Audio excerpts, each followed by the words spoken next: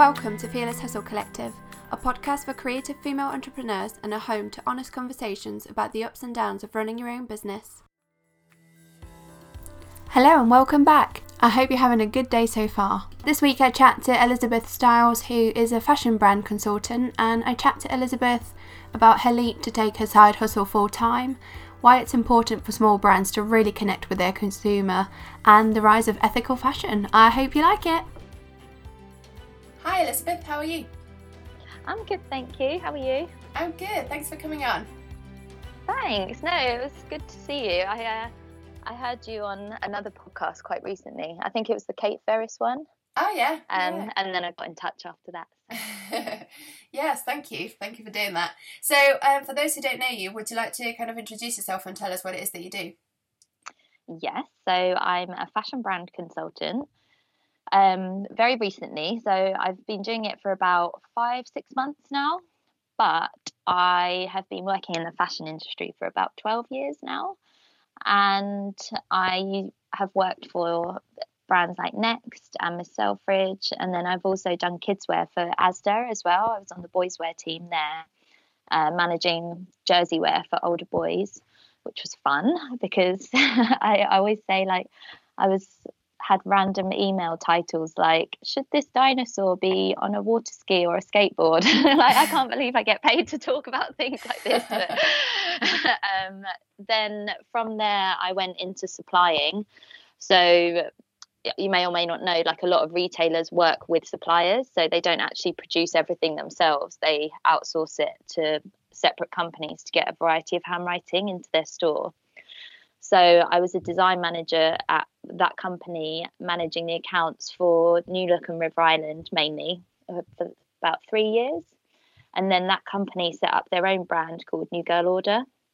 Okay. And it was so overwhelming, the whole experience. It was really intense, really exciting, but there was so much to do. I think that's kind of what sparked my idea to help other people, because we had all the contacts, we had all the designers, we had everything you could ever need, and it was still hard. And then I thought, wow, there's people out there that are setting up their own brand that don't have all the contacts, that don't have all the knowledge. I mean, how hard must they find it? And what if I could help them?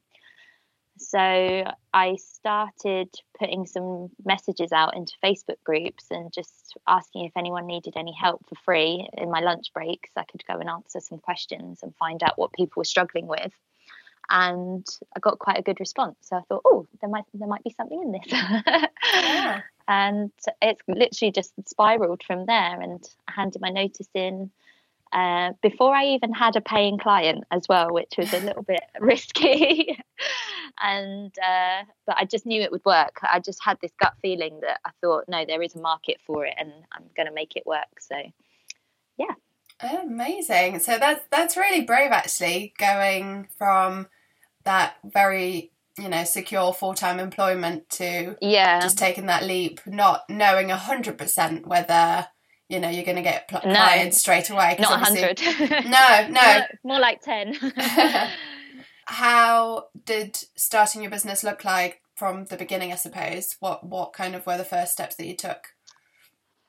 I would say the first thing was messaging in the Facebook groups just to see if there was a need for it. Mm-hmm. So I'm also trying to tell that to my clients, ask around, ask if people would buy it. Yeah. Market research. What do people struggle with? Because I study fashion at uni. I have always worked in fashion, so I know the answers to everything, and all my friends know the answers to everything. So I don't know what kind of things people were struggling with at the time. And it was anything from costings to finding inspiration, not knowing what direction to go in, how to fit things, how to create size charts. I just thought, oh, okay, there's all sorts of things that people need help with, and I know the answer to a lot of it. And if I don't know the answer to it, I definitely know somebody who does. So I can introduce people, and help them network. And I then went to another Facebook group and saw somebody was launching a website company, sort of developing websites, and she was offering them for half price. So I thought, oh, is this a bit of a sign? Maybe I should just snap her up, and do it while I can. So I met her and she was just like, do you want a website or not? I was like, yes. And so I bought the domain name and I thought, okay, well, if I've got the elizabethstiles.co.uk, I need to do something with it. And then I booked Sophie Careful to do my photos and to put on this website that I've just created out of nowhere, and started creating some content for it.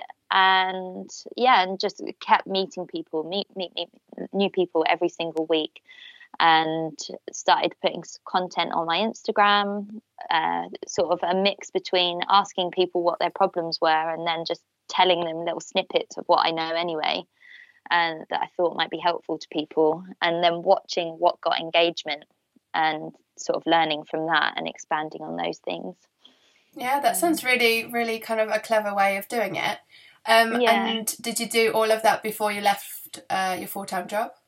Or was it? Yeah, I was working quite a long while. So I think it was about 9 months that I was doing this while I had a full-time job, and I didn't tell anybody at my work either. Mm-hmm. So it was sort of a bit of a secret weighing on my shoulders, and never really sure. Every time you open your mouth, you're like, don't mention that, you know. And I just didn't want, there wasn't any conflict, but I didn't want anybody to think there might be some conflict, you know. I thought if I just do it on my own and just keep it to myself and just crack on. And I didn't also want people to be like, oh, that's a bit risky, you know, and get in my head. I just thought, I want to do it, so if I don't tell anybody, nobody could talk me out of it, you know. I think a lot of people find themselves in this position where they are in a similar job, and obviously it is a bit of that kind of tricky situation where you don't really want to let people know because they could have issues with it, even if like legally or, you know, within the contract there is no kind of conflict, as you say, but you just never know how your kind of management is going to react, I suppose. Yeah, and like I said, all my family were super supportive, and I thought that's all I need, you know. I told a few of my friends as well, and they were like, oh, you know, it's risky, but if you believe it's going to work, then go for it. And I was really lucky in that sense, and I think I might have actually taken it for granted at the time, because in hindsight, I'm looking back at even people now in Facebook, on Instagram, you see how unsupportive people can be, and I'm like, oh wow, I never really encountered that. But maybe it was because I sort of kept it to myself, that I didn't almost give people the opportunity to say anything. Yeah, I suppose so. Yeah, I suppose, you know, if you didn't kind of talk to all of your friends about it, then they didn't have that chance to give you their opinion, I suppose. Yeah, exactly. And I'm always one to sort of trust my gut. And I've been in a really dreadful job before where I knew I didn't like it. And that was my gut being like, this is wrong. And whatever feeling I had about this consultancy, it was right. So I was like, I know the difference between the good and bad feelings now, because I've experienced both, and this is definitely on the good scale. So I don't know if you've read that book by Elizabeth Gilbert, Big Magic. Yeah, I have, yeah. Yeah. And I mean, I did roll my eyes at some of it, sort of when she kissed that woman and an idea transferred. I was like, okay, that's a little bit too far. I know. That was one of the bits that was a little bit perhaps too out there for me as well, to be fair. Yeah. And maybe it happened. I have no idea. But I just liked the idea that she said, you don't think of the ideas. There's lots of ideas sort of floating around in the world, and they cling to people. And I thought, if somebody else has it, like, if that idea clings on to somebody else, I'll be so annoyed. And that was almost a little bit of my driving force, that I thought, no, I obviously really want to do it if that's the feeling that I'm getting. Yeah. That's a really good way of kind of looking at it, actually. You know, would you be happy for someone else to sweep in and do it? Or would you be upset? So, yeah, that's a really good way of kind of working out whether that's the right path, I guess. Yeah, and you're like, if you'd be happy for somebody else, so you're like, no, that's right for them, then maybe it isn't right for you. But no, I just knew it was. It was weird, actually. In hindsight, it's hard to try and explain, but you know, and you just sort of go with it, and it felt right. Yeah. No, that's all you kind of need to know, I guess. Yeah. Yeah. So, was it hard to leave your kind of the safety of full-time employment, because that obviously it has many advantages. Yes, yeah, definitely. And I come from a slightly different point of view to a lot of people who are out there at the moment, in the fact that I love my job and I loved everybody that I worked with, and I'm still friends with them now. I got paid well. My journey was long. I was sort of an hour and a half in and an hour and a half out, but I always used that time to, read books or watch documentaries or Netflix or whatever it might be. So it was a long journey, but it was an easy journey. So apart from that, I was fine, but I still had this thing that was telling me to leave, which was a bit confusing. And it took me sort of that 9 months to actually figure it out, what it was that I wanted to do. I just had this gut feeling that was saying it's time to move on. And I think by reading all these books and seeing other people online, what they were doing, I just kept writing everything down. And I can talk really easily, but I struggle to write things down. So I hired a copywriter, and her name's Charlotte from Media Lux. I don't know if you know her. Yes, yeah, I do. I follow her on Instagram. She's incredible. Like, if you need a copywriter, I would definitely recommend her. And I sort of went and met her, and I dumped all these notebooks on the table, and I was like, this is my business plan. It was just sort of every brain dump that I could imagine. And she was kind of going through them. And she said, you do realise all these things say the same thing just over and over and over again. I was like, oh, do they? And she said, yeah, you've got a really clear plan. You just can't sort of concisely wrap it up into sentences. And I was like, yes, that's why I've hired you. This is what I need help with. I think it's and she went away and did it. Yeah, I think it's really important to recognise the things that we're good at and the things perhaps that we need a little bit of help with, and that it's okay to kind of outsource these things if you feel like someone else will do a better job. Yeah, I mean, I would never, ever, ever have got to where I was if it wasn't for her. Kaylee doing my website, Sophie doing my photos. I'm very, very self-aware of what I can and can't do in all aspects, really. I just know that that's where my skills end, and I need to pass it on. And I kind of also value my own time. I have a look at what I charge a day, and I think, well, I could be earning that.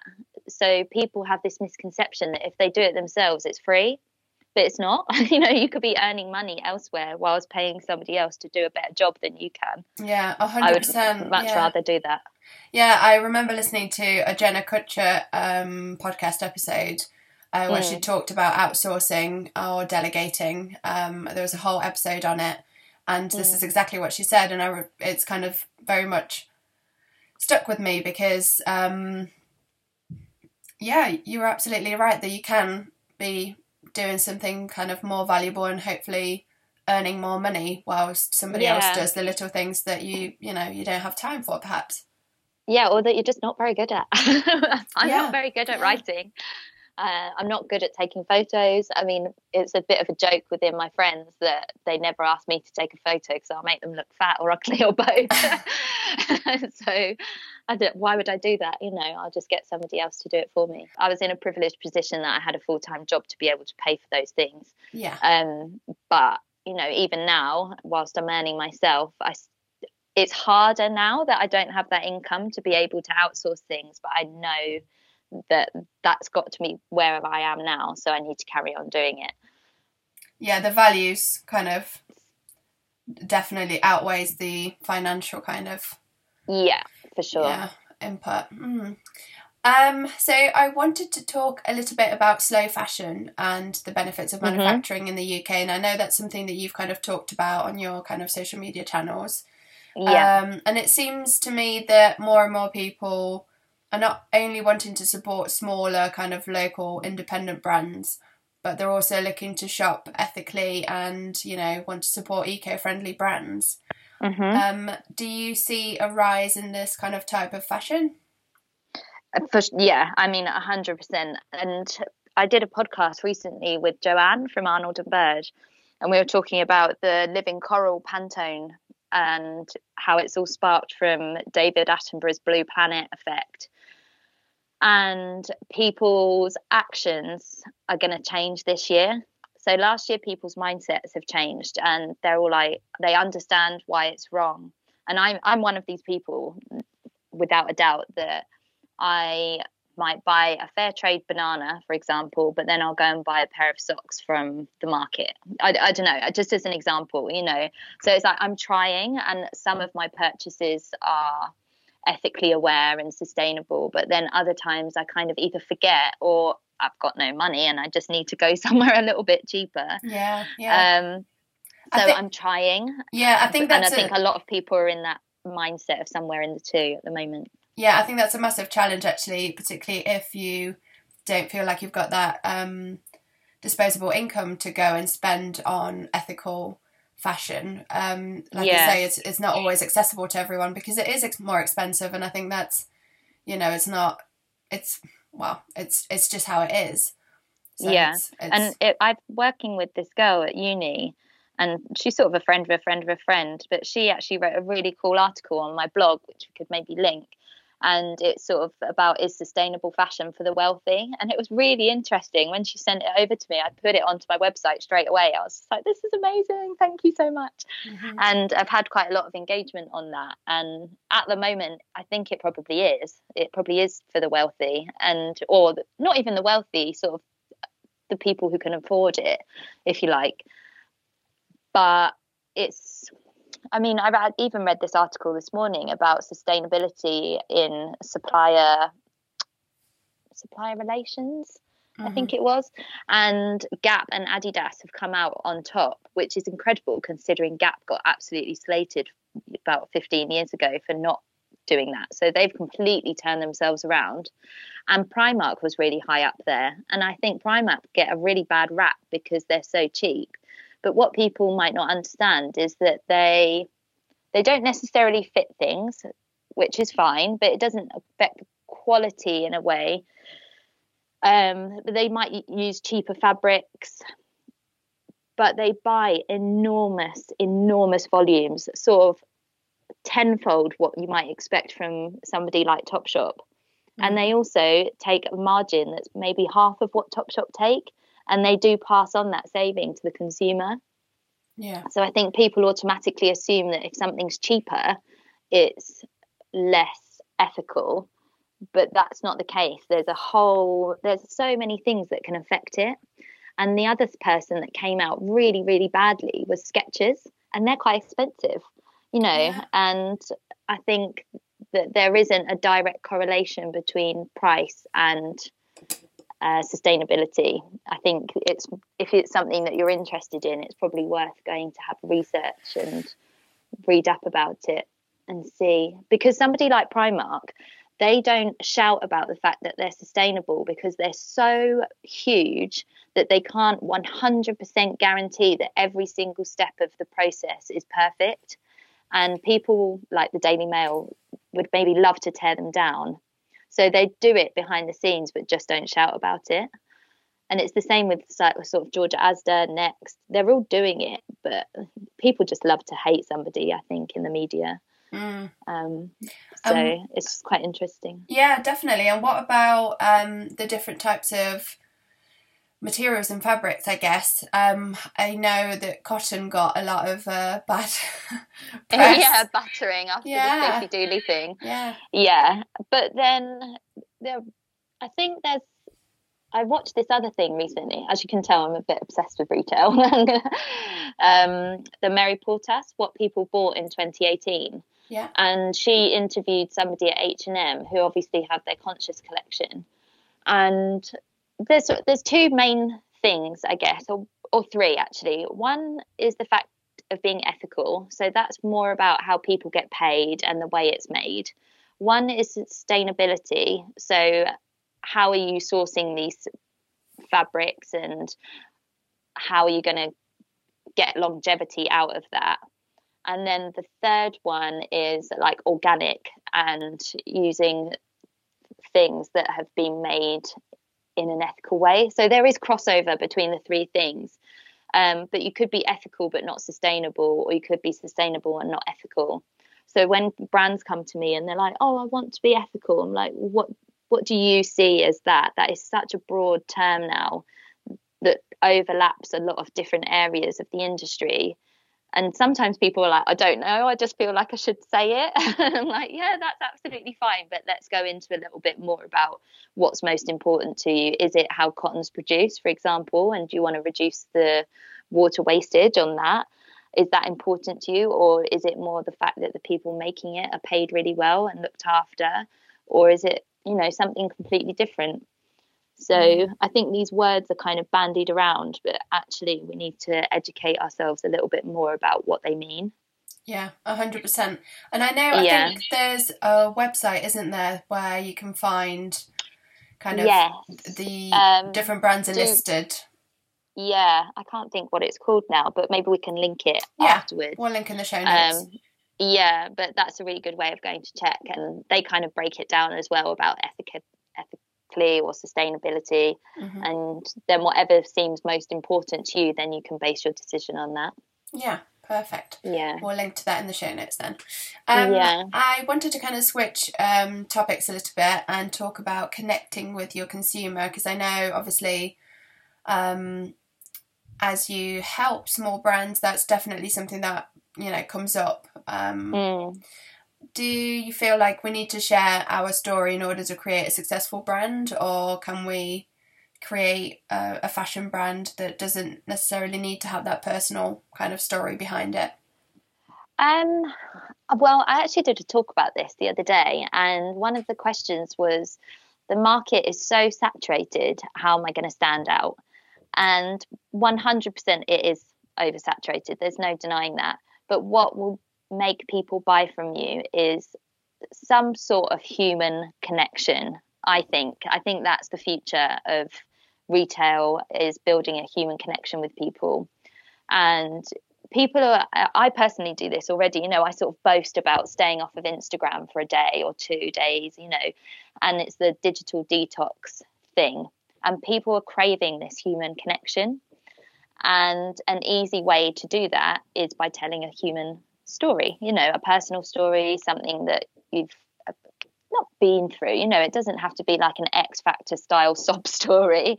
It can just be something as simple as, I don't know, like, just as an example, this is a bit off topic, but going back to Charlotte from Media Lux, we just connected over the fact that we both had cats. And it was something really simple, but it was a conversation starter. And then I found out that she was a copywriter, and then we were talking so much that she then understood my tone of voice to be able to then write my copy for me on my website. And so I think it's just giving people a tiny bit of yourself, just as a carrot to be able to start a conversation. So I recently ran this Instagram challenge, if you like. I kind of hate that word, but it was 19 facts in 2019, and anybody that's done it has said, oh, it started so many conversations, and it was just nice that people understand there's a person behind that brand. And people feel like when they're starting out that they've got to compete with the likes of Topshop and Zara, but you don't. There's a reason why people come to independent brands, and it is the fact that they want to buy, they're a person and they want to buy from another person. So in all your copy and everything, you should be saying, I make this, or I do this, or I've sourced this, or I wrote this, not we did this. If it's just you, why are you writing we? To be proud of the fact it's you. You've created this amazing business all on your own. Say it, take the full 100% credit for that, and people will respect you a lot more. And just about being honest, if you're saying we, you're sort of deceiving your customer a little bit from the offset. So, and even when you write the About Us page or About Me page, if it is just you, don't write it in the third person, like Elizabeth has done this. I did this, I think you need to take a little bit of pride in what you're doing. And it's hard because it can feel a little bit boastful, but it shouldn't be boastful if you have actually done it. If it's there in front of your face and you've created that, tell people. And I think you'll be surprised at how much that can make an effect on your sales. Yeah, I think you're right in the sense that it can feel a little bit boastful, or I think people generally struggle to talk about themselves. in whatever kind of capacity. And I think that comes across a lot of the time, perhaps, or just putting yourself out there online can be quite kind of overwhelming, and it can feel a bit scary, I guess, because you just don't know what people's reaction is going to be. And it might be that you initially write it in the third person. So you can say, Elizabeth has started a fashion consultancy and she has 12 years experience in the fashion industry, as an example. But then you can change it, go back and just change it. Like I've done this. So it might be easier to write it in the third person and then go back and change it rather than start from the point of I. Yeah. It might flow. Yeah. Yeah. Cool. Okay, so I wanted to ask you what you think are the challenges that someone who is setting up a new fashion brand might face kind of today, I guess, because I suppose that would have been different a long time ago. But today with kind of social media and, as you say, the market being relatively saturated, I'd imagine it's quite hard to break through all of that. Yeah. And I do think, going back to the story, a story is your own. And I know Lola Hode always says, you know, what is it that she says? You are you and that's your power, or something like that. And that's very true. And say I sold white T-shirts and you sold white T-shirts. And I always use this example, so apologies if you've heard it before. But mine have 10% going to a period poverty charity, but yours has been using organic cotton and sustainably sourced. And we had 100 customers between the two of us, or potential customers, and I'd probably get 30% of them and you'd get 30% of them, and the other ones would drift off, and that's absolutely fine because not everybody's your customer.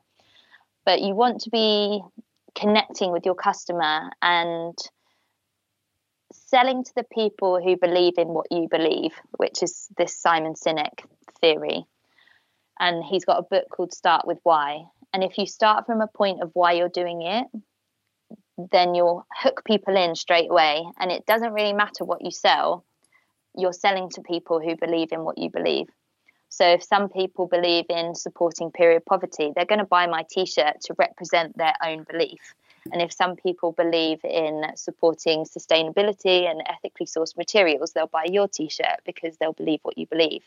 However, if I sold plant pots or you sold plant pots, the exact same one, it doesn't really matter what you're selling. It's the belief and the reason why you're doing it that will cut through the noise to be able to make people think, yes, I believe in you and I want to buy from you and I want to support you for my own personal beliefs. Because people and consumers are kind of quite selfish, and that's fine. That's how we are in 2019. But you're not going to buy something out of pity for somebody else, for example. You know, like, oh, she's started a brand, I should try and support her. You know, you buy it because you like it. You want to wear it. You want to tell people about it. And you want to look good in it. So you want to be able to tell somebody else's story through a purchase. And one of the digital marketing trends of 2019 was using micro-influencers. So maybe you can work with people who have somewhere in between the region of like 1 and 10,000 followers on Instagram. And those, say you pick 10 people who believe what you believe, and then you get all of those people to tell your story for you. You've then reached sort of up to 100,000 people using these micro-influencers. Yeah. And I'd say that's one of a really important way to put yourself out there is using influencers. And you don't have to use these big ones, you know, use people who are kind of on the same level as you or a little bit further ahead than you. And it's much easier to be able to build a collaboration that way rather than thinking you've got to go after somebody who's got millions of followers and demands payment. Yeah, and I suppose in that way it's more authentic as well. Yeah, definitely. And my friend Catherine, she runs Future Retail, and she says it's like starting a fire when you start a brand. You know, you just start small and let it grow, and you keep adding things to the fire to make it grow and build and, you know, get bigger. So if you use that analogy of your business, just start small, you know, get your friends to tell their friends about it. I think some people just forget that, you know, that you've got a whole community of your own. And then who do those people know? Who do those people know?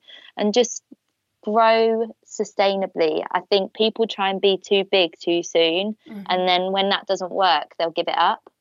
But if you've got a reason why you're doing it, that will sort of transpire through your business, and just grow slowly. And I think that's how it will last.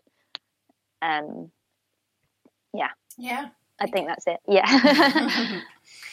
Great. And I know that you've mentioned self-doubt being kind of prominent in the fashion industry. Would you like to kind of expand on that a little bit? Yeah. So, I mean, anybody that knows me knows that I had this dreadful job at Arcadia. But everyone says, oh, how was it? And I've never, ever met anybody who doesn't work there anymore that liked it. I'm sure they're out there maybe, but I've never come across somebody.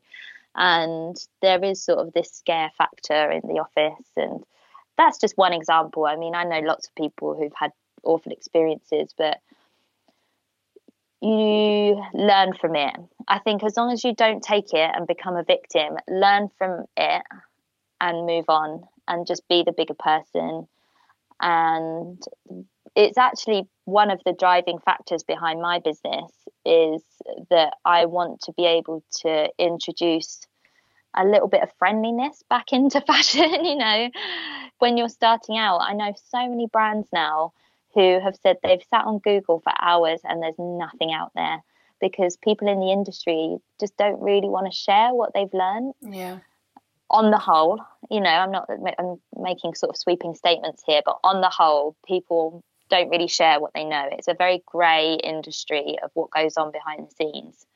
And I thought, what if I could be somebody who has all the knowledge and is quite a nice person, I like to think, that will share it. And maybe there's a little bit of a niche there that nobody's kind of done that before, because there's nice people, like your mum and your friends, but they can't help you. They'll support you, but they won't give you the advice or the knowledge or the contacts that you need.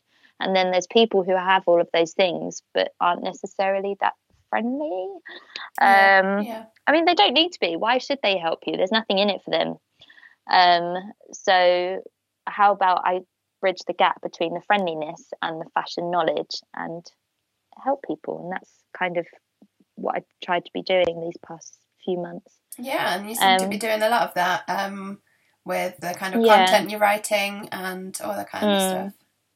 Yeah, and I've actually wrote a blog post as well about sort of how to overcome self-doubt, because I know it is really, really rife in creative people. So I'll run through a couple of the tips. One of them is write down your thoughts and then read them out loud to yourself, because if you say it out loud, it is brutal what goes on inside your head. And there's some sort of healing thing about saying it out loud. You're like, no, that's not true. And that can almost just cut it out there and then. But if it doesn't, you think, okay, would I say it to a child? And again, probably not, because they burst into tears and it would be really horrible. And you think of a child who walks, if they fail, and which they do, you just say, oh, come on, get back up again, try again. You wouldn't go, oh, you're an idiot, you're a failure, So have a think about if you'd say those things to a child. And then just say stop each time you hear it coming, and acknowledge what you're saying. You're like, no, and see if there's a pattern, because there probably will be a pattern, and try and get a bit of a bird's eye view on your own thoughts and see what the patterns are. So there's probably a theme that I'm not worth charging that, or I didn't train, I don't have a degree in design, so how can I call myself a designer? So those are just two examples, but if you see those thought patterns going round in a circle, just try and short circuit that thought process going round over and over again. Yeah. I think it's just surround yourself with people who will help you do those things. Yeah, I think it's quite common for the kind of doubts that you've kind of mentioned. They're quite common for most creatives, or probably most people. They'll probably come up every now and then, because I think when we kind of talk to other creatives as well, we realise that so much of what we worry about is kind of, well, everybody else feels the same way, I guess. So you're not alone in that. It could be a designer or a photographer, you know. Yeah. So what if you don't have a degree in photography? Yeah. I've got a degree in fashion buying, but I'm not a fashion buyer anymore because I didn't really like it. In all honesty, you know, there was no purpose to it for me. I couldn't see my own personal values going forward in that career. Yeah. So it doesn't matter. I mean, I just can't express this enough. It doesn't matter what you're trained in. It's your skill that's the most important thing. And I know you're a photographer, and I think you must see this a lot in other creative people, that I think if you're an academic, there's a right or wrong answer. You're good at maths or you're not, sort of thing, you know.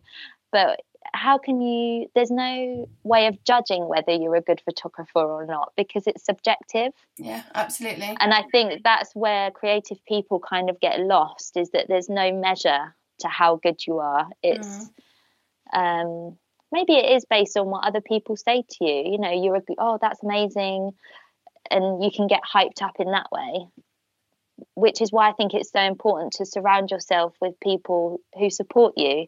And if you've got a friend who doesn't, you know, sometimes I speak to people and they go, oh, I've got this friend and she said this to me, but she's really nice. And I'm like, yeah, she might be nice, but she's not supporting you. She's not being nice to you. So maybe limit the time that you're spending with that person. And maybe, I don't know, I just think surrounding yourself with people who are behind you can really help you in a creative industry. Yeah, definitely. Yeah. And on that kind of positive note, what are your plans and goals for the coming year? To be honest, I'm not a very good planner. And I was actually listening to this other podcast the other day about planning and productivity, and I just thought, oh God, I've not even thought about it. I've got a few goals in mind. Like, one of them is obviously just to carry on doing what I'm doing and focus on making that a success, and growing my network as wide as possible, meeting lots of new people. I'm trying to meet one new person a week. That's one of my resolutions. Oh, that's a good one. Yes. Sort of writing down, my resolution last year was to write down 3 positive things that have happened every single day, regardless of how small.